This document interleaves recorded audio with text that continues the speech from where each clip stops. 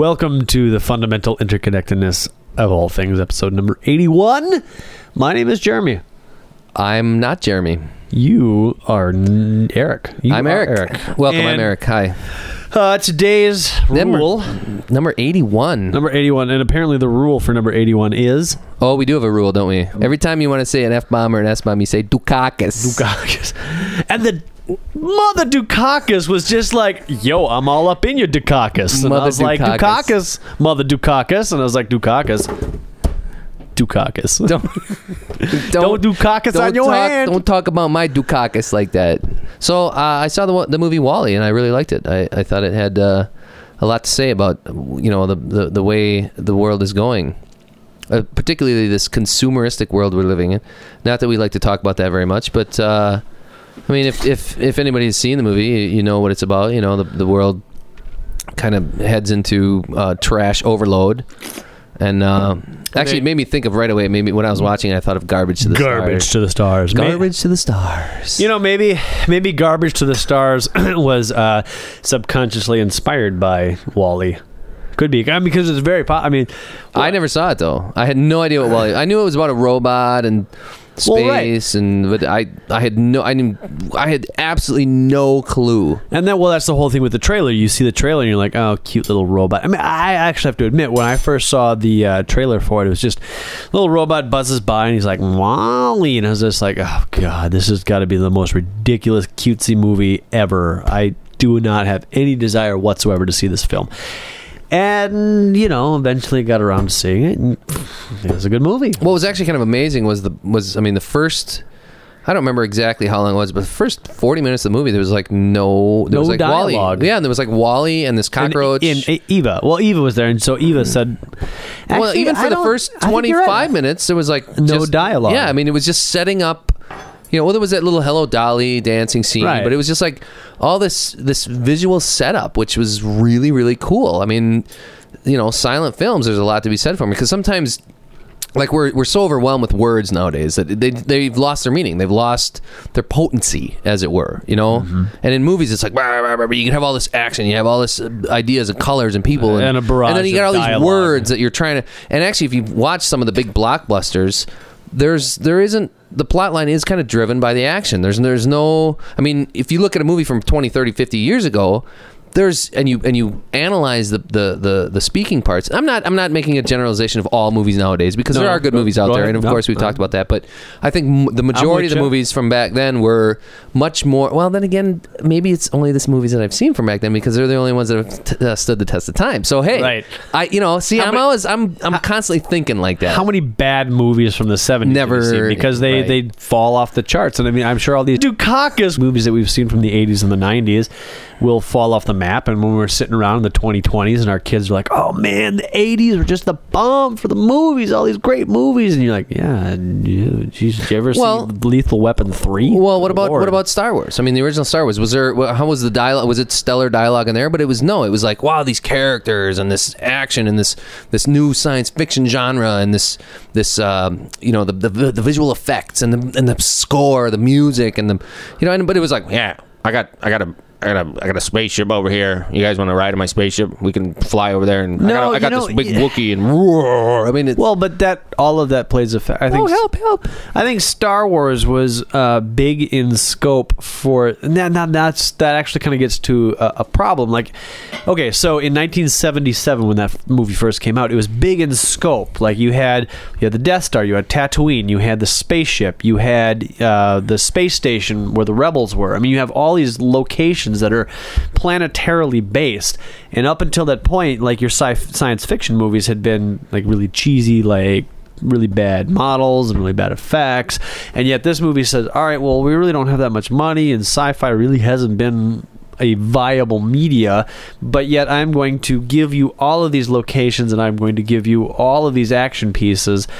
and we're going to make it work, you know? And that's what happens. So like, the problem is Lucas kind of took that a little too far when he came out with this second set of trilogies. He's like, I want to give you something big. I want to give you something that you've never seen before. And Yeah, but as far as I'm concerned, gave that us something big, and he fell gave us on the something that we've flat. never seen before. But for God's sakes, it was something that was better off. Yeah, not. left undone. I mean, it was like a big seizure. Or, I don't know what it was, but I it mean, was talk just about like, dialogue. There was less dialogue in the newer ones, as far as I'm concerned, than there were in like some of the.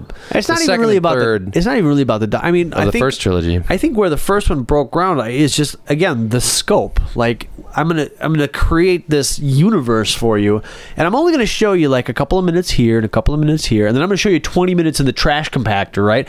And I'm gonna show you 20 minutes on the Death Star shield reactor.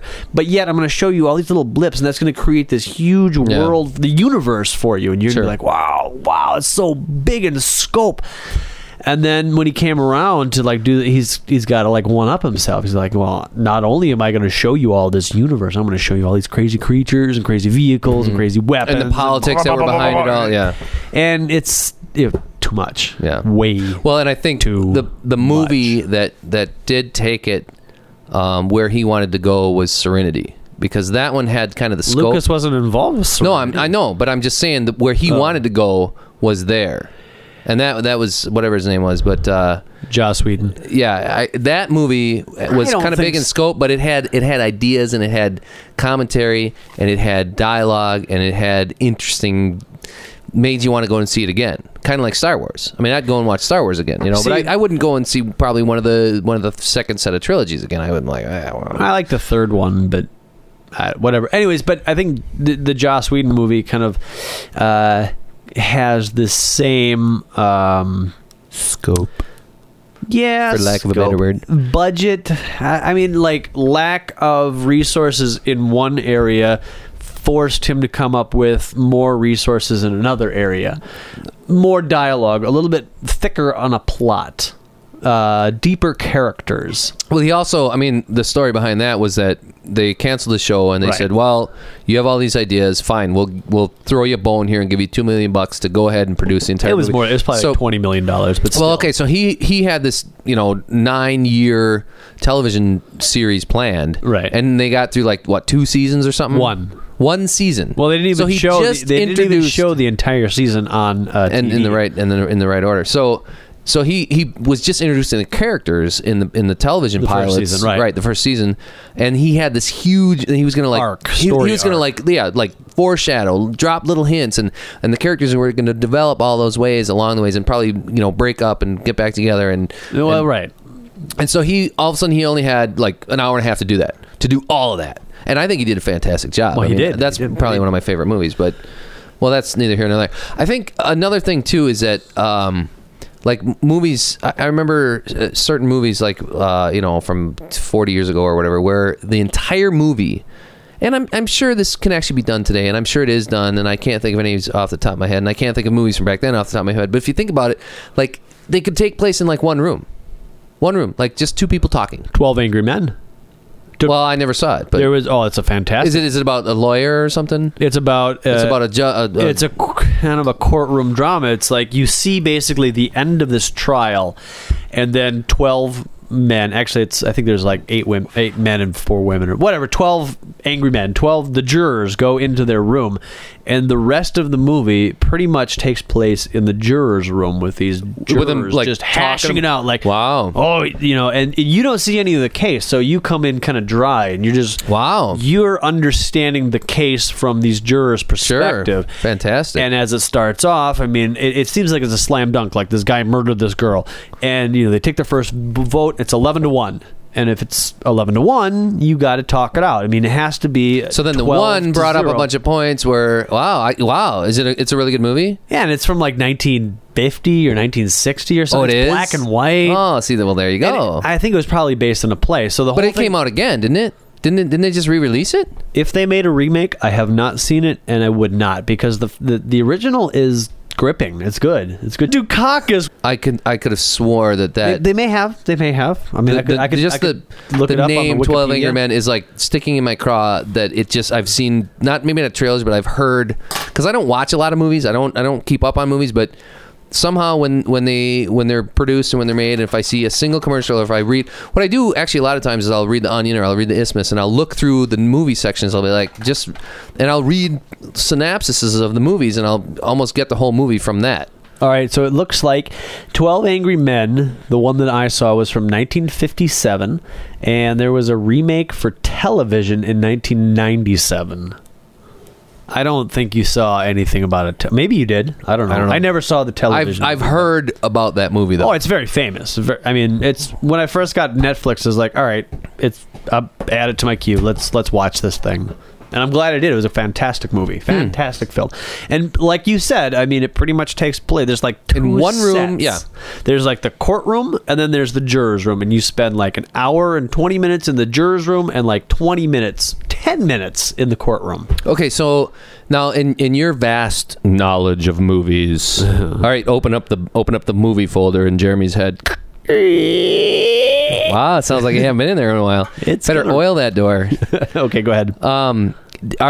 In the last 5 years, 10 years even, if you can go back that far, if you have that kind of cognitive movie resources database, sure. Fire PHP away, man. Let's see what happens. Retrieval software, querying database. Oh, bad packet. Crash error, fatal exception error, blue screen. Have there been any other movies that were just kind of like really heavy on the dialogue? And because there's no reason that you can't write a movie like that I mean, with good dialogue, you shouldn't really have to have the score. I mean, yes. Not to say that there's better or worse points to doing that, but well, frame your question. What's your question? Have there been movies that have taken place with just a few actors with really good dialogue? And I'm not talking about like that lockdown room with Jodie Foster or whatever, where it's like, the whole movie was in the room there or whatever. That was an immemorable movie. Right. Well, I remembered it, but you know what I'm saying. Something like the 12 Angry Men made in the last 5 or 10 years. I'm sure there has been. I think Paul Anderson makes really good dialogue-driven movies. Now he made what was the movie with the raining frogs? Magnolia. I mean, that's a very big budgeted film, and there's lots of sets and everything. He also made There Will Be Blood, which is extremely expensive looking movie, but it's very dialogue intensive and very interesting to watch. Kevin Smith also makes very dialogue driven, dialogue heavy like Clerks. movies. Clerks. All of his films are really dialogue heavy. I mean, that's what makes his movies. But I mean, as far as like the 12 Angry Men, where it's like 2 sets and a bunch of actors, I don't know of any. Well, how about 3 actors sitting in a French cafe talking about religion, and one's an atheist, one's what happens after death. Yeah, no, then they all die. That movie has not yet been made. Well, hey, what we need is a third person to play the. What do we have? We've got agnostic, atheist, and what do you call a religious person? Like religious Christian. What's a grand, like, okay, so a believer. If you have agnostic and atheist, what's another A word that says I believe in God? I want to say altruistic, but that's not the right word. Agnostora. Agnosterous. Anti-agnostic. Abolitionist. See, because then you got your 3 A's. Yeah. All right, well, I don't know. So the believer. You could just call it the AAA. The AAA. Yeah, well, that's a good word to look up. I'm sure there is one that would probably fit the bill somewhere. Well, anyways, that film has not yet been made. Do you think in that movie with the 3, the agnostic, atheist... I think it would be a fantastic Do you think movie. They sit in the French cafe all day? I mean, that's the whole movie. I think eventually they have to leave the French cafe. No, I think the way it would be driven was that you would probably get... Maybe there'd be like introduction to the characters. Like a little snippets of their lives, like, okay... This is who this is. This is who that is. This is who that is. Then they would meet at the cafe and they would start talking. They would have some drinks, blah, blah. Then there would be a lot of flashbacks. There would be flashbacks to what made this guy the agnostic, what, his family life or whatever, what made this guy a true believer, and then like more flashbacks saying, well, now imagine, and then maybe, one guy would say, well, each now one imagine gets a story, this. maybe? And so even what you could do with that is you could do like, dream sequences or whatever. No, I just had a brainstorm. All right. Here we go. Ready? I don't mean to cut you off. Did you have something? No, I just Okay. want I I'm want to sorry. bring up the point that I think I just got very excited. There'd be a lot of flashbacks and stuff. So, you know? all right, you have your establishing shot of the cafe, right, and you kind of pan in on this circular table with three Zoom, guys yeah. sitting in. That establishes your shot. Then you have a camera kind of hanging in the middle, and what it does is it turns. It pans to you, and you're the agnostic guy or whatever, and you like blah, blah, blah, blah, blah, and then it like kind of Yeah. slides over to Sweet. the atheist guy, and he's blah, blah, blah, and then it goes over to the guy who's a believer, blah, blah, and then what you do is each person like describes why they feel they are in mini stories. So then you actually have like 3 small stories that describe why they are the way they are and how they actually got to that French cafe to Yep. have this discussion. Oh. And then not a 4th story. Well, kind of a 4th story. It's the 3 people like going out to finish the movie, but I don't know how you finish the movie. Or why would they have gone to the cafe in the first place? Not just to talk about philosophy. well, Maybe there's a business deal going on, and it comes out in their conversation that one of them is agnostic, one of them is a believer. I think you have to throw in a little bit of fantasy, like the Da Vinci Code, right? There was some like artifact. I never saw the movie. I never read the books, but I mean, there was something that made Tom Hanks or that main character. Wasn't there a museum or something, or an artifact, or a passage in a book, or something that made him go on his little quest, right? And then knights Well, it and was demons, it was in the demons and- Bible or something, and it turned out that because the Christian religion. I think what they were trying to cover up was that Mary Magdalene was actually Jesus's wife, and they had a child. Okay. And there was actually a Like a lineage cult from or something Jesus. that followed this or something. Well, no, it was actually true, and the Bible was and the Christian people knew it, like the Pope knew it, but they were trying to cover it all up. but there was There was like these people that would go to extreme lengths to protect the Catholic religion, right. But so there because it would crumble if people found out that Jesus, or even I don't know, it got to the point where maybe even Jesus was a woman. Jesus was a woman or something. Where okay, but there was a passage in a diary, a Bible, an artifact or something. well, they were looking for the Ark of the Covenant, I think, or something. Well, there weren't was they? something Or- that said, "Here's some. yeah, they were looking for the proof. Here yes. is a clue that you should follow up Yeah, on." Whether kind of like treasure hunt or whatever it is, national treasure, right? Yeah. Look at the $5 bills or something. Well, that's my point. Is like you got to add a little bit of fantasy to the story that we just crafted to say like. Each person has heard a rumor of this, and the agnostic guy is like, yeah, you know what, I would like to see this, and the atheist guy is like, I need to make sure that this is not true, because if it's true, then everything I believed in or not believed in is a lie. And then the guy who's a believer is like, I must find this, and I must show this to my people, because if they see this, they will believe. Well, and, no, so are are you thinking this would have to be there to make it interesting? it's a and- device. It's a plot device. Okay, but why? You mean to sell more tickets to the movie, so you could get a bigger budget from the producers? No, I just. I mean, because Well, I personally yes that would and kind of no. like. I mean, National Treasure. Look, I'm I not mean, yeah, talking it was about- a fun. It was I'm a not talking about- exciting movie, but I never saw I would National rather. I would Treasure. rather see. I mean, because there's a dime a dozen of those movies are all over the place. I want to see a movie with 3 guys sitting there talking about their perspective on it. I don't want to. Oh, okay. Now there's a little thing. Oh, a plot device that's gonna. No, we have to find this thing. I mean, all the movies are like that nowadays. But you have and to- that's what we have to. As far as I'm concerned, that's what I want to go away from. I want to there- be the Warner brother that says, no, you know what? I want to go down.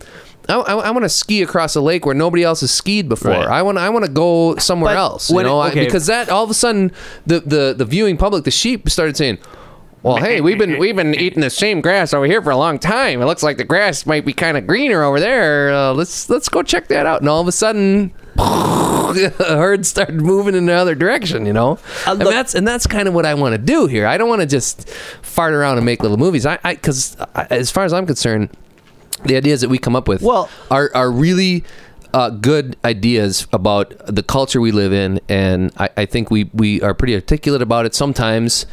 And I think we could put something out there that would kind of open people's eyes, and that's what I'd like to do. Because as far as I'm concerned, America is a great country, but it's I don't know. Maybe I'm Two getting things. too far here, but The first thing is a justification of why I said something, and the second thing is going to completely countermand what I'm about to say. So the first thing is that you're going to be a hypocrite. I am going to hypocrite myself. Hypocrite my children. Hypocrite. Hippocratic.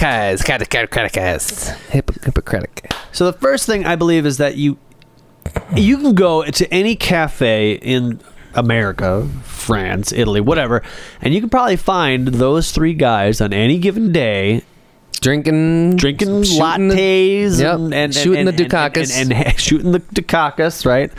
They don't give a Dukakis. They're just going to talk about religion, right? You could find those three guys having that heated debate, right? Guaranteed. In one person at any given time in America, not one person, three people at any given time in America, Italy, France, Germany, whatever, are having that conversation. I don't know. It's a big country. I mean, it's a big country. It's a big Doesn't world. matter. Doesn't matter. Look There's at the, a look lot at the of variety. Look at the A red lot of state, people. blue state. Look, I mean, I don't do buy Republicans that. sit down with Democrats at the table? No. Look. As soon as politics and stuff started coming up, as soon as religion comes up, you clam up. You're like, oh, that's it. Some people do. That's it. Oh, come on. A lot of people do, but come on. not everybody. That's what draws line. What do you think? What do you think? 90% of the wars in the history of the human race have been about? Religion. Well, land acquisition, capital, land and God. Yeah, God, imperialism. But who created land? God. Well, so there you go. It comes down to God. It comes down to their definition of God. Oh, our God is. Look at this whole thing going on right now in Iraq. My God's better than your God. My God could kick your God's Dukakis. My God could do caucus all over your God. I don't even know what my that God likes that. means. Your God is sick. Oh yeah, that's why my God is better than yours. He's the new God.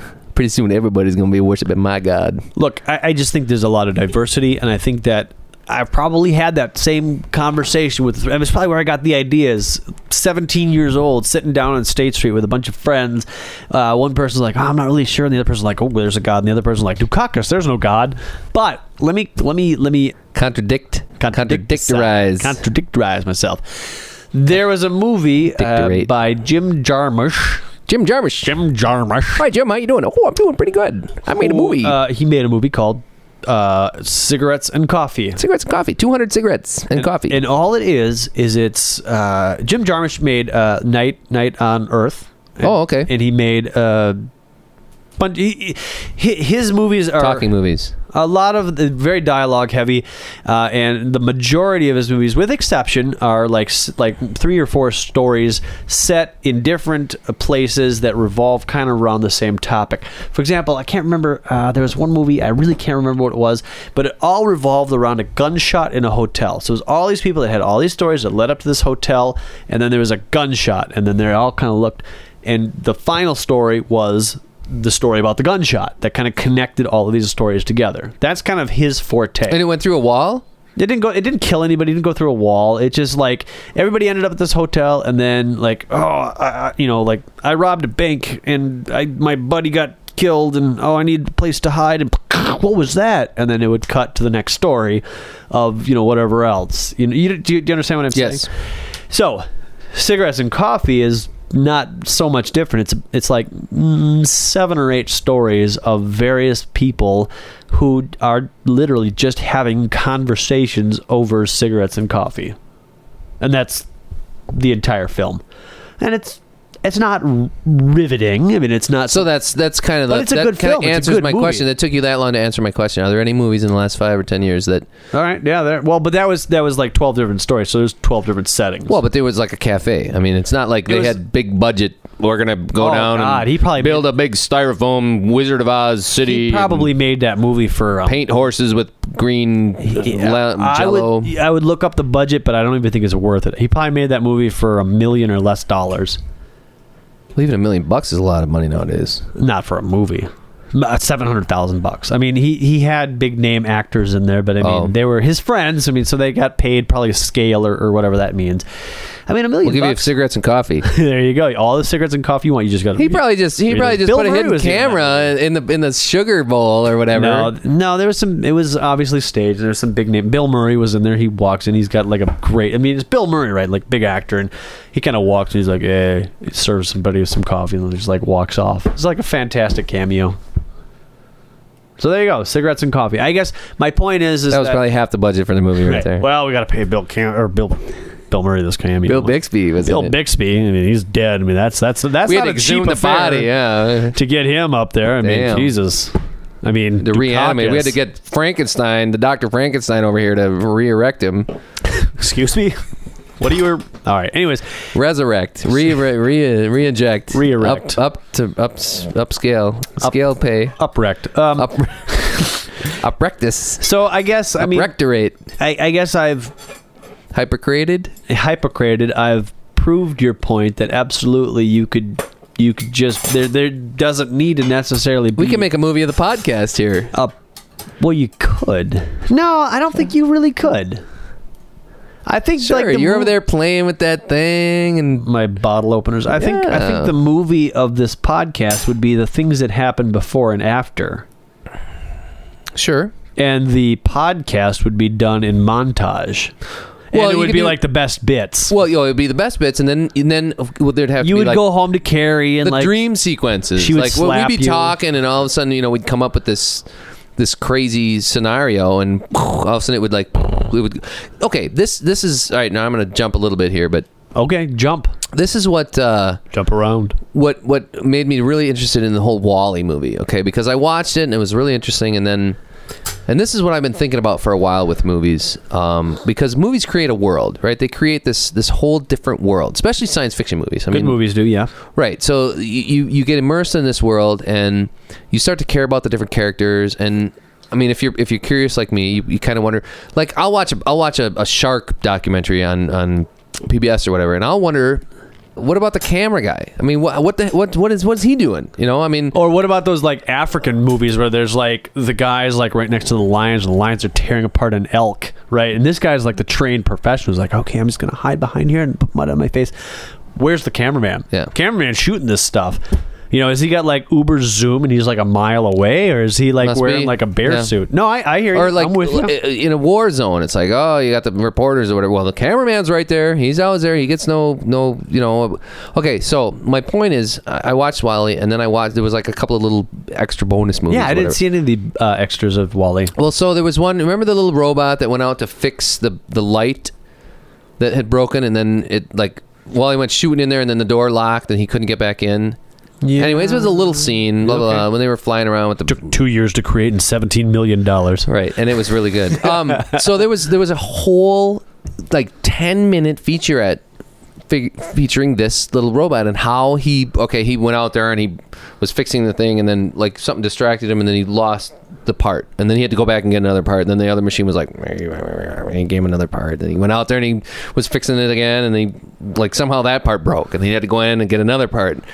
He had to go out there, and then WALL-E came in and he got locked out, so he was stuck, and then the ship crashed or whatever, and he was all of a sudden he's on the face of the planet Earth, and he scans, he's like scanning, and they're going back to what WALL-E's doing at that point, and then he's scanning, and then he finds the dispenser of the part that he needs, and he like goes over there and he just gets another part, and he goes and he puts it up there, and then he sees the ship, and it's like, oh look, it's the thing that I fixed is finally working, right? And this is like, it just, I mean, there's a lot more to what I'm explaining here, but then like I don't recall this scene at all, but go ahead. No, well, Keep this going. was the little this is the little vignette, sure. This was like a separate movie. Oh. You could build an entire movie based on another character I see. in because usually movies have a protagonist, Right. and an antagonist. Okay?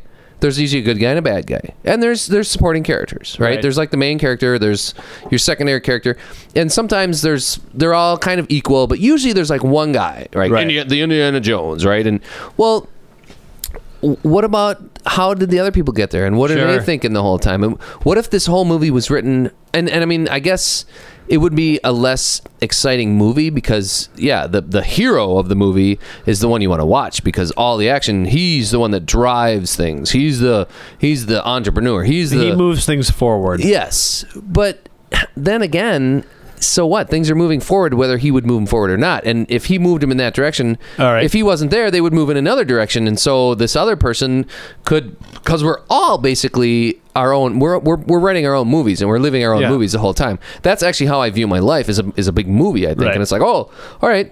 I have a scene at the shop, then I have a scene at home, then I have a scene down in the basement at Jeremy's house, and then I have a scene driving my car. And I mean, that's the way I see my life, basically, Well, now that, I mean, there's another movie that you should see, Schenectady, New York. Did you see that? It was by the same guy. Schenectady? Schenectady. It's spelled like Synecdoche, but it's pronounced Schenectady. Anyways, but it was directed and written by Charlie Kaufman, who did that's not Andy Kaufman. not Andy Kaufman.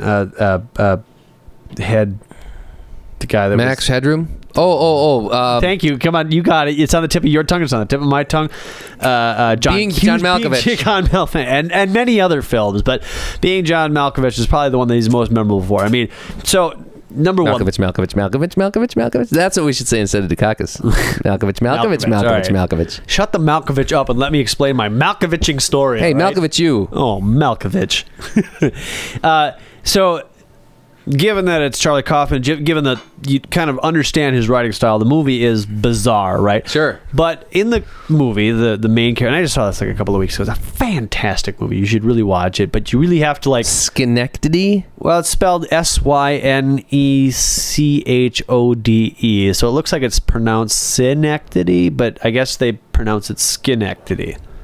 It's a place in New York. I don't know, Schenectady. Oh, okay. That makes more sense. Anyways, it's about this guy who is a playwright, and he kind of comes up with this remake of play. God, I can't even remember what the play was, but his wife is like, it's kind of trite, and so he kind of is driven mad to come up with this ultimate play. And what he ends up doing is he goes to Manhattan. He buys this warehouse, and what he ends up doing is building like a miniature set of his life, his apartment, his girlfriend's apartment, his wife's apartment, because there's like a whole love affair thing that's going on. Like he ends up writing in like his assistants like for this play, and he's got.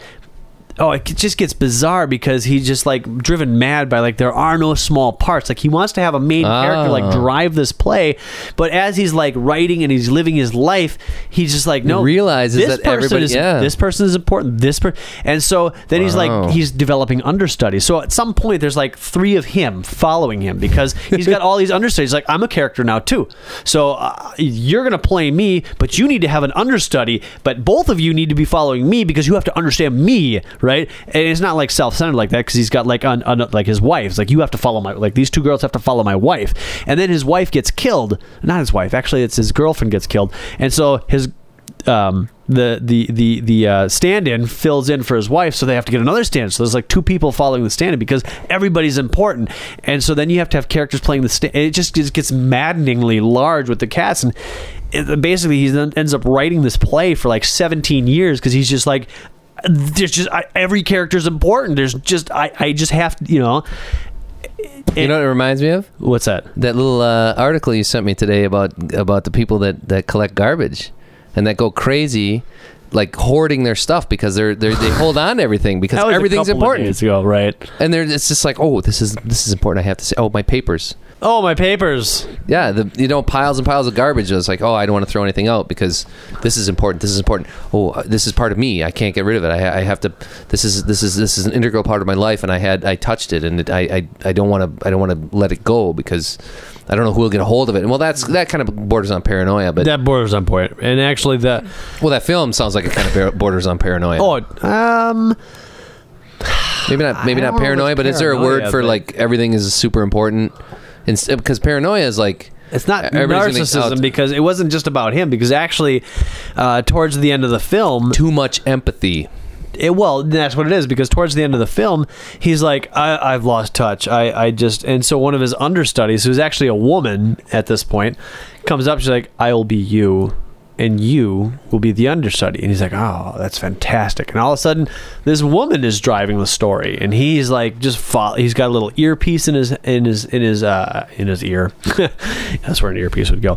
And she's just like, okay, now do this. Now do this. This is what you would do. This is what you would do. And he's like, oh yeah, that makes perfect sense. And he's doing it. He gets lost in this whole thing. Anyways.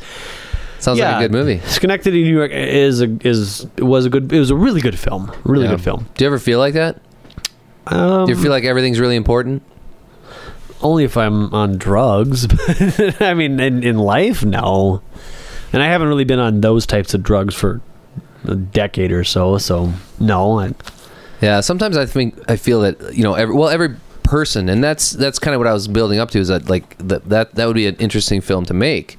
Maybe not to the point of like paranoia or too much empathy, but just building a world like a really good film, and then taking the film instead of the point of view of the protagonist or the hero, as it were, like driving the film, like backing off and saying, all right, well, let's see what this other person has to say. And I think like films like Magnolia and was True Romance like that, where they kind of like built the scene up to a certain point and then like backed off and then like built the scene to the same point with another set of characters and then kind of built it up with another set and then it all kind of came together.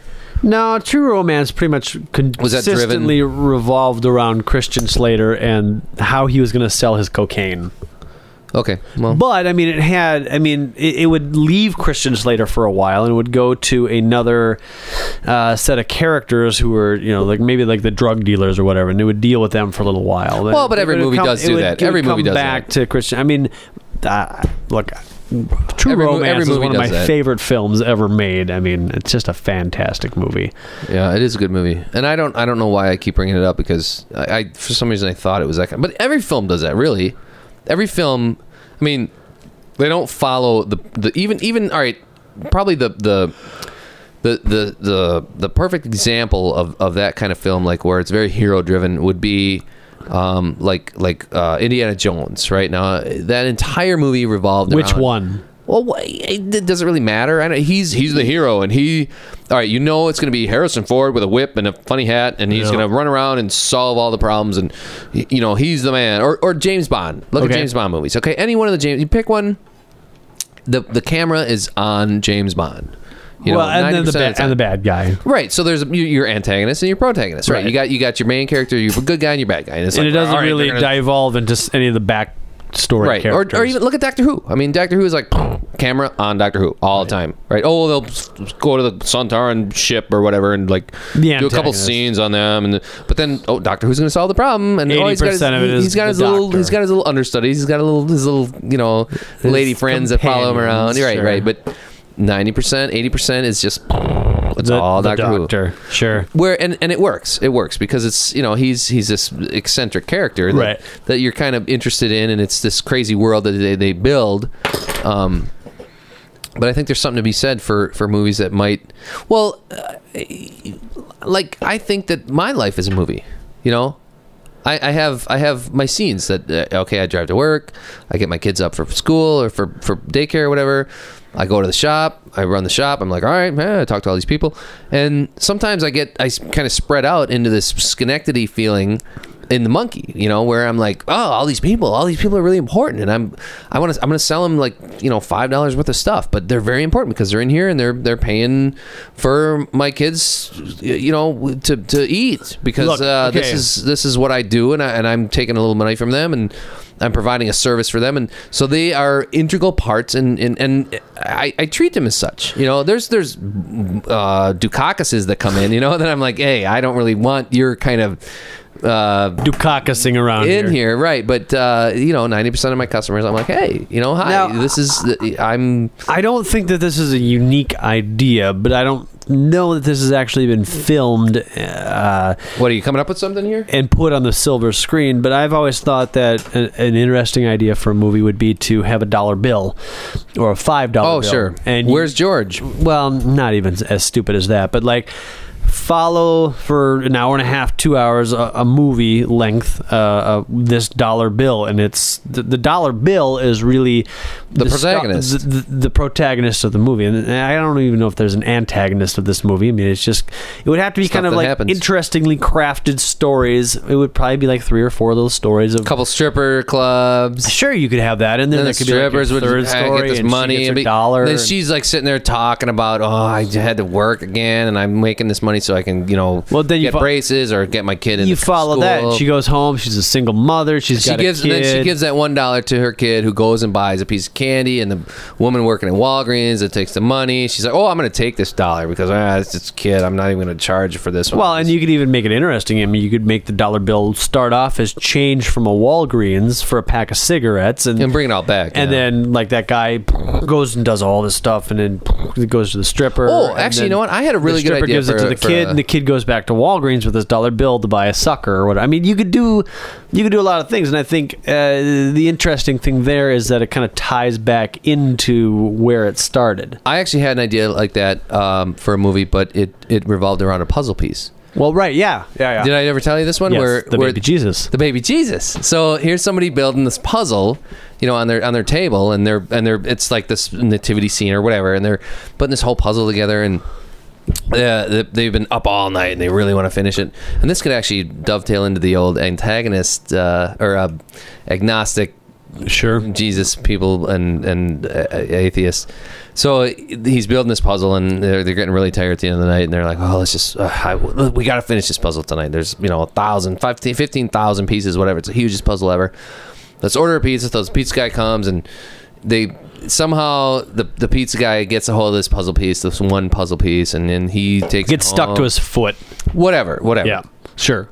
And he goes home with the puzzle piece in his pocket, and then he sleeps at his girlfriend's house, and then she takes the pants somewhere else to get him washed, and it falls out, and then somebody else picks it up, and then the guy that's trying to build his puzzle, he gets to the end, and there's just one piece missing, and it's the baby Jesus. Have you seen the baby? I'm looking, and then he goes out looking for this puzzle piece. Then you can follow him looking for it. He tries to find the pizza and then guy. He's right. The pizza guy's like, I stay with my girlfriend. He goes talks to the girlfriend. And then the puzzle. I took my boyfriend. And then you're dry following. So then you're following the puzzle piece as one little part of the movie, and then you're following the guy looking for the puzzle piece, who's always one step right behind it somehow, or like going off in a totally different direction, but then at the end somehow it all meets up. Well, right. I mean, that would make for some pretty interesting movie. I mean, it's not the one room, two guys talking or anything, but it's a fairly low budget film, though. I think you could get away on a shoestring budget. But the problem is the shoestring budget it needs some good writing. Well, you need good writing, but you still need good lighting. You still need to have $700,000 to make that film. We could make it for $700. Put it on YouTube and see what happens. Look at that! Look, what did I tell you? What this Chad Vader thing? I mean, what the hell is that? Do you really like that? I've never actually seen an episode of Chad Vader. There's 20 of them. The guy's he gets millions and millions of hits. Store or something, and he's just Darth Vader's brother. Darth Vader's brother, and Chad Vader. I don't appreciate the humor in it. I don't get it. It's like I don't know. Look, it's not my thing. Maybe I'm just kind of a stick in the mud curmudgeon, but you and me tomorrow could film Boba Fett's brother, right? And we could get 1 million hits, and we could film 20 of these. If we had a good costume. Yeah, I'm Bob Fett. My brother was Bob the plumber. Yeah, I'm a plumber. He went off to the Space Corps. He went off to be the Space Corps to become a bounty hunter, and when he comes back for Christmas, he brings us great gifts, like I kind of got left with the crazy scraps, Jello from Alterna's 5, and it pays the bills. I sweat the pipes, and he sweats the bad guys or the good guys, depending on who's paying the bills. Right there, you got a 5-minute bit about Bob Fett. Yeah, but it would take some writing. It would take some. Come on, you did about 3 seconds there. Well, and it really didn't capture my imagination, but it doesn't matter. I know what you're saying. You get all you need is the costume. You need just what is Chad Vader? Chad Vader he's got the Darth Vader helmet, right? Yeah, and like an apron. Right, so I don't know. I've never actually seen him. They also film it at the Willie Street Co-op after hours. Sure, which is kind of cool. They have a good. They don't have to pay for it. He probably works there, for Christ's sakes. He's like, hey, I wanted to film this thing. Can I just so they start filming at 10 o'clock when it closes, and they film till midnight, 3 nights a week, and bam, you get an episode. Yeah. But I mean, you do the same thing with Bob Fett. I mean, Bob Fett's the plumber. You could do Jabba the Hutt's backstory. How he made it through the mafia. He worked his way up as a little worm, and that'd be kind of fun, Well, originally I wanted to be a poet, but it didn't work out. But then I developed something for the bikini girls. Actually, I was a bodybuilder. I looked like Arnold Schwarzenegger, but then I took too many steroids, and this is what happened. I took too many steroids and started eating Fritos. And ate too many cookies. Let me tell you, the construction of the Rancor pit, that was a nightmare. That was one of my first jobs. Man, the contract. The contractor. The contractor costs. I mean, they were just. It was billed out for 3 months, but it took. I had them all eaten by that giant thing down there, though. I kept feeding them to the Rancor because they wouldn't deliver. Ho, ho, ho, ho, Cookie. I mean, they overquoted me on the drywall. What was I supposed to do? And those big bars, my God, they had to ship them in from Beetlejuice. Sure, absolutely. I mean, The Pleiades. you've got 50% of your work cut out for you if you're going to Right. do a Star Wars Right on some tie-in coattails, or yeah. a Star Draft. Trek Draft, yeah. But if you want to if you want Something to new. if you want to do this baby Jesus puzzle piece thing, or the atheist, the agnostic, and the believer, I mean, you don't have your work cut out for you. I mean, that's where you have to start. You got to. Well, actually, no. I think the phrase "you have your work cut out for you" means that you have a lot more work to do. you got your work cut out for you. No, Yeah. it just means like half your work's already done for you. No, I don't think so. I think. Well, type it in. You could type that in right now. I'll talk about Ho, ho, ho, ho, Cookie. like Cookie Monster and Jabba the Hutt. You know, they could get there and sing a duet, right? That might be kind of fun. See, it's for Cookie. Ho, ho, ho, Cookie. Good enough for me. okay. All right. What does it say? Read it. Well, looks like you've got your work cut out for you, says your boss. This familiar phrase inspires dread and reinforces the obliteration of your weekend plans in a single blow. Like the series of periods at the end of an unfinished sentence, it conjures a certain sense of foreboding which surrounds overwhelming task at hand. Well, I mean, that kind of... It means that you have a huge task at hand. It doesn't mean that it's all been laid out before. No, it means that okay, this is a big chunk of work to do. I know what you're saying. This particular example, your boss is like, hey, you got your work cut out for you. Don't worry about it. Just have that thing ready for me by Monday. And you as the employee is like, you don't have a dukakis clue what you're talking about. I have a lot of work to do to make this thing happen. But your boss is like, nah, you got your work cut out for you. You'd be a bing, bang, boom. You'll have this done in 30 minutes. No. You got it just the opposite. No, your work, you've got your work cut out for you. That means like 50% of that thing is in line for you. You just got to nail down the other 50%. I don't want to argue the semantics of that phrase because we could Google this till we're blue in the face.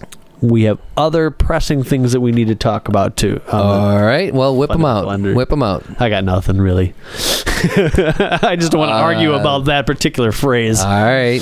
Maybe you're right. I tend to believe that phrase means that like half the you believe whatever you want that phrase to mean. Half the dukakis is done for you. You just got to finish the rest of it. Anyway, When was the last time you heard that phrase? Well, it doesn't matter. All right. Okay, but anyways, regardless of what that phrase means, if you come out with Bob Fett, don't you believe that you come out with some blah, blah, shite blah. and you would get 500,000 hits? Yeah. As long as you got that mask and maybe you've got like a ship flying by. Okay, so maybe that's the way to catch people. Maybe that's the way to hook them. But see, now Chad Vader's like, there's like 20, 40, I don't know how many episodes are out there, but he just keeps doing the same thing. Right. The same thing over and over. And it's like, I'm Darth Vader's brother. Now so you could hook them with the Boba Fett, but the people that were like kind of interested in it and kind of like, all right, fine. It's only a minute and a half. I'm gonna watch it, but then like maybe you do the next one. It's like, now it's gonna like go and go into a different direction and go, his mom, and then go to his brother, and then go to his sister, and then go to his grandfather. And Holy dukakis. I mean, are you literally talking about doing like an entire family tree of the Boba Fetts? Of the Fetts? I don't know. I mean, because I'm talking about the idea. I believe that would get 1 million hits too. I mean, if you start with his brother Bob, and then his sister June, and then his mother May, and then his grandfather Cletus Fett, who was a moonshine on the moon, moonshine farmer. He was a moonshiner on the moon. Yeah, I think those. He was up there shining the moon. He thought there was gold. I think those also. Yeah, you could totally have a crazy guy with the Boba Fett mask, like, there's gold in these moon rocks. I just got to crack him in half. I'm so proud of my grandson. He's a bounty hunter, but I'm going to find gold. That's all you got to do. And I mean, if you have a convincing set and if you've got that mask, you've got laughs. It may not be good. I mean, it might be trite. Campy. I totally agree with all of those statements, but you got hits. Well, let's do something like that. Let's just get some hits. That's called selling out, though. Oh, it's not. Because you Come don't on. look. The guy that did Chad Vader probably was like, "Wow, this is a funny idea. This is fantastic. I got a grocery store as a set. I've got a couple of clerks who are willing to stay with me after hours. He got a million hits. We can bang this thing out, and this is going to be." And I'll He got a million hits, and now he's. Did you see? I actually. He's been on like Letterman and Dukakis Colbert, and he's been everywhere. Really? Oh, absolutely. I don't know if he's been there, but yeah, he's on all the talk shows and stuff. Sure. Wow. Well, I know he was on some live broadcast in L.A. with the Will It Blend guy. And that was the worst thing I've ever seen in my life. They blended up an iPod or something, and I was like, or an iPhone, and I was like, and all these people are screaming, and it was like, oh, the main event, and they dragged him out. Yeah, I have to go to lunch. I mean, the dialogue was so weak. It killed me. I'm like, well, he's created a universe, and he has to fit within those confines. And that universe is that he's a grocery store worker who has to take his lunch break at a scheduled time and coffee breaks and probably draw up the schedule. I mean, there's not much you can work with there. So yeah, if he's live on LA News with the Will It Blend guy, sure, he's gonna be like, oh, that's fantastic that you've blended up that iPod. Oh my gosh, my break's almost over. I gotta go. You know, I mean, how much can you work with that? But you probably, I don't know. Yeah, I don't know. You got your work cut out for you. What's the point? What is the point? The point is that hopping on the coattails. Somebody else is selling out, huh? We may not agree with the work cut out for you, but coattails. We can just sum it up with coattails. I mean, if you ride some coattails, we could do. You're not necessarily selling out there because everything's been done before. I mean, all ideas are recycled and rehashed. No, come on. We could do Captain Kirk's cat sitters. Wow, man, Captain Kirk has gone off on that spaceship again, and we got to watch his cat, and his cat gets into all these crazy antics, you know, right? That's not been done. That has not been done yet. That would be hilarious. That'd be hilarious. Yeah, I don't know. You should totally do that. That'd be great. There you go. But that's a coattails thing. That's like, your master will come back soon. I know. And then he comes back, and see, you'd have to get William Shatner, and he's the kind of guy that would probably do it. You know, you'd call him up, you'd be like, dude, I got 500,000 hits on YouTube with your cat sitter thing. I need you for this. I need you for a cameo. Just show up at our house out to Madison. We'll buy you fancy cigars or whatever you like. I think you could do that if you'd be like, I'll pay for your pay for your plane ticket and your hotel. I'll get you a nice looking hooker. You just got to shoot this 1 minute scene with your cat. Oh, he'd be like, Kitty. Hell yeah, I'll do that. He would do that, you know? I've missed you so much, but now I must get back to my ship. Dude, then you get a 15 million hits right there. So, but I truly believe that that's a coattails thing. Yeah, or Batman. You could do something, you know, backstory of Batman again, but like the old Batman, like Adam West Batman. Yeah. And what Alfred was really thinking the whole time. Oh, Master Bruce. Here we go again. Oh, Robin's at the door again. I'll just put myself in the back room so I won't hear anything. But I mean, again, that's all coattail stuff. I mean. Yeah, but okay. You you know what? You start with the coattails, and then you take off because. Well, then, are you talking about making a name for yourself, like Jeremy and Eric, the creators of Captain Kirk's Cat presents Where's the Baby Jesus? No, not even. Just okay. Kind of like the hero that drives the story. It fundamentally interconnects back to that because if you watch a movie, you got your hero and he's driving the movie, right? Yep. Okay, fine. So you make another movie that kind of this hero is there, but he is fundamentally interconnected to all their other human beings, and those other human beings are just as important. They're just as integral parts of this world, of this society. Well, are they more or less important? Well, okay, he's the hero and he grabs the bag of diamonds or whatever it is, and he gets away with it, and he foils the natives, you know, whatever he does. But these other people, these supporting people that are with him, are just as important, and without those people, he would not be where he is either. Right. So tell their stories. Go, you know, jump main characters. Jump main characters and say, okay, well, and okay, fine. It goes to Bob Fett, okay? It goes to the cat sitters. But go ahead, all right, and start with that, and then say, all right, this is what we're capable of. This is what we're gonna do, and then go off and say, all right, well, now cat sitters in general. Now there's a lot of other famous cat sitters and blah blah blah, and then make up, okay, and now the cat sitter for this person, and then come up with some fictitious person that's gonna Little Orphan Annie's dog sitter. No, the protagonist that you make up. Right. No, our protagonist that we come up with, who's going to be the main character of another movie that is going to deal with multiple things. I don't know. I think what you're talking about, and this is something that I've wanted to do in some form of medium, and it's what they do in comic books a lot,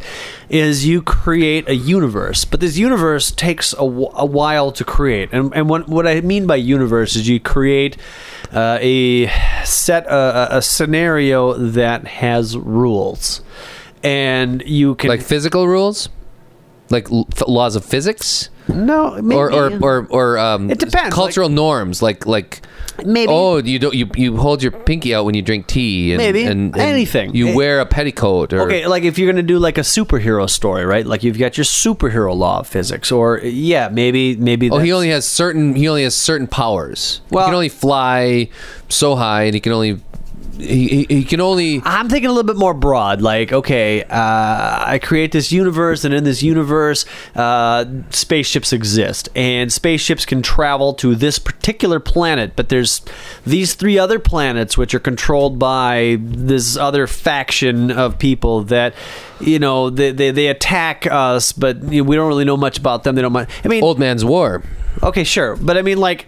Okay, absolutely. Take Old Man's War, for example, and now take that structure that author created, and call that a universe. Now he's created some rules. A reality. He's created a reality, and in that reality, when you become old, you can transmogrify your body into a young person. You go fight this war, right? So there's confines and constructs that he's created, right? Now, how many other stories could be told within those confines and those constructs? Oh my God. He's created A million. As many as movies that have been told in the reality that we live in. Right. Now, comic books have been doing that for decades. That's why they can get away with 700 issues. Right, because like you just keep like, okay, you do this. Let's go back to this character that we introduced 20 years ago, and let's give him his old series. The little boy that was delivering papers when the Flash walked by, and he went on to do this other thing, and he became a superhero in his own right because the superpower, he got bit by a different kind of spider. Right, exactly. Whatever. Or the same spider that bit Peter Parker like moved on and also bit or had some babies, and those babies had different radioactive powers that they infused onto certain people and inflicted.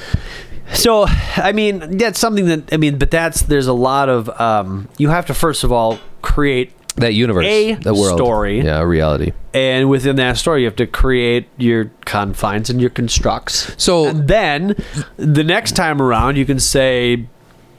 Okay, so the question here is do you create that reality first, or do you create the characters first? That's the question then. I think that you create the story first of your protagonist and possibly your antagonist, right? And then create a reality around them. But the reality shapes around them, and so once you finish that first story, you have hopefully, if you're a good author or a good writer, you've got a fully fledged universe. And I use that in air quotes. Okay, here's a good that you can build upon. Here's a good question. Game designers. Yeah. They have what are those called? What are those called? Cartridges. What are those called? Game engines. Engines. Yeah. Do they I mean, engines, they take an engine and they say, all right, let's create another character and we'll just run it through this engine and he'll have a little different powers so when they create new games, do they usually come up with a protagonist with a character first? I mean, I'm not talking about like the Harry Potter series of video games. You know, I'm talking about. I mean, No, I hear ya. okay, let's call the guy that created Mule. I mean, did he come up with what did he come up with, or Mario Brothers? What did he come up with Mario Brothers and say? All right, now they're going to be jumping on turtles. I mean, what these plumber guys? You know, what Two I mean, plumbers fall into this alternate universe, and they have to capture the princess for some unknown reason. But And there's this these huge turtles turtle. and these things that they call Goombas, but they've never seen them before, and they're stepping on them. Personally, I would see a Goomba Dukakasing run the other direction. Look, That's a good question because, in fact, more I'd say, well, maybe not more, but the video games nowadays seem to be just as important to people, to kids, to our generation. Well, maybe not. Oh God, our generation. That just dated me. But like kids, I mean, when they watch movies, they're like, oh yeah, okay, movie. But video games, they'll sit there and play a video game for 80 hours, right? Sure. Movie they'll watch once. Oh yeah, movie. That's like a half an hour Gilligan's Island to us back then. It was like, oh, we're gonna watch this episode of this. Now it's like these kids are like, this movie. Oh, that's kind of an interesting movie, but I'm gonna get back to my video game. That's the reality that I want to immerse myself in. Right. Game to play. So now, no, the movie, because that's actually a movie too. A video game is a movie. Sure. And you become the protagonist that has been built actually already and is there, and the movie is already written, but you're just kind of walking through the movie, playing that part. The problem with most movies is that the final outcome has already been predefined, and you're just going through the motions. You're just controlling the motions. Movies or video games? Video games. Oh. You're controlling the motions that need to be satisfied in order to get to your predefined destination. But do you usually know what that destination is? You don't. To save the So, world. I mean, right. I mean, so there's that. Get back home to the cats. It's kind of like a choose your own adventure, sort of, in the fact that like a choose your own adventure, it's all predefined, it's all written for you. You're just reading a paragraph. Do you go left? Do you go right? Do you kill the goblin? Do you kind of like Dirk? What was the castle adventure? The original video game where you like adventure? I think it's just called no, Adventure. like Dragon's Lair. Oh, Dragon's Lair. Where you'd like have to go push left, right, or forward. Yeah. Now that was the totally typified that. At the time, it was revolutionary. You look back, but that typified that choose your own adventure thing, where it's like, oh, okay, well you get to if you press the joystick left, you die. If you press it right, you live. Then you just have to like remember left, right, left, right, up, down, left, right, and timing was a big aspect. Video games, though, the question that you asked, do they create the characters or do they create the worlds? I mean, I think for most video games, I mean, the majority of the genre these days are these first-person shooters, right, where you run through the world. You see, you know what I'm saying? Like, you become the protagonist, and what happens is a company comes out with an engine, and in these engines are certain physics limitations and graphical capabilities. Mm-hmm. And so a publisher says, wow, look at all the things that we can do with this engine. And they give this engine to a writer. And the writer says, wow, look at all these things that I can do with this engine. And he writes a story within the confines of the engine's capabilities, sometimes not really utilizing the full capabilities, and sometimes like we're gonna go to the extreme, push it, we're gonna just go like God of War. Sure. I read about that where they had the storyboards and they were like, all right, we're gonna push every aspect of this, and we're gonna take this engine and we're gonna just like drive it, and like they're gonna have to come up with a new engine because we're gonna do everything that this engine can possibly do, and maybe even a little bit more. We're gonna redline this Dukakis. This Dukakis. And so, what was the question? What the answer is?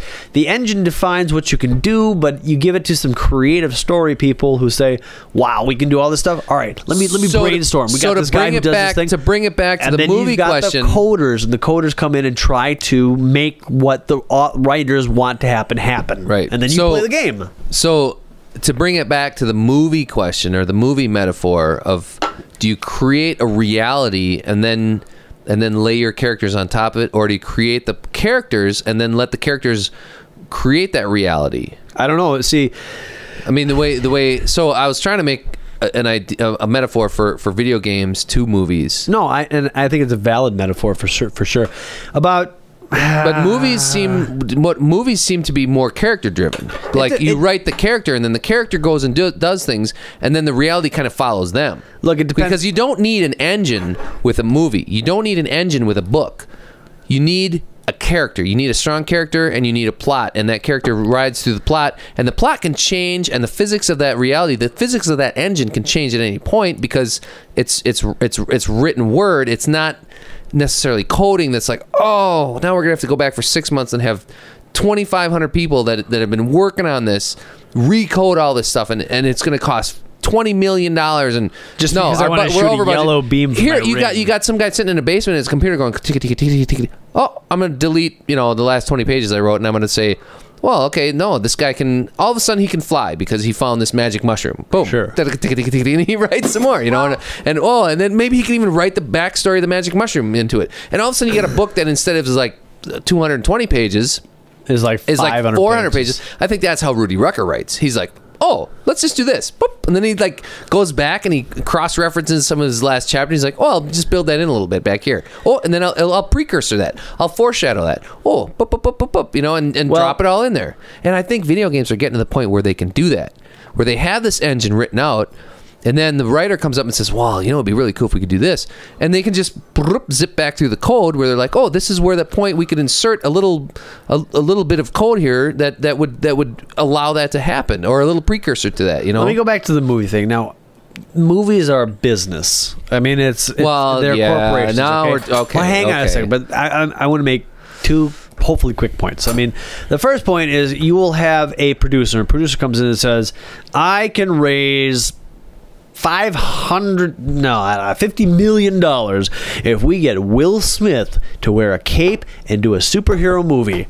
Now we need a script. All right, you come back, and then you've got like kind of a sweatshop just churning out this script for. You got 1,000 monkeys and 1,000 typewriters, and they turn it into like, oh, needs more action. All right, Pac-Man. He's Pac-Man, but he packs things. I think there is another aspect, and these are the movies that don't get $50 million or $100 million budget. And now it's something that I tried to do about 5 or 6 years ago, probably even more. Is I said, okay, I've got this idea for a movie, but I don't know how I want it to happen. So before I write what they do, I want to write their motivations. And so I sat and I wrote three characters, and I wrote 2 pages their backstories, of their backstory, like their moms, their brothers, their sisters, their Bob upbringing, June Fett, their high school, their Cletus college, Fett.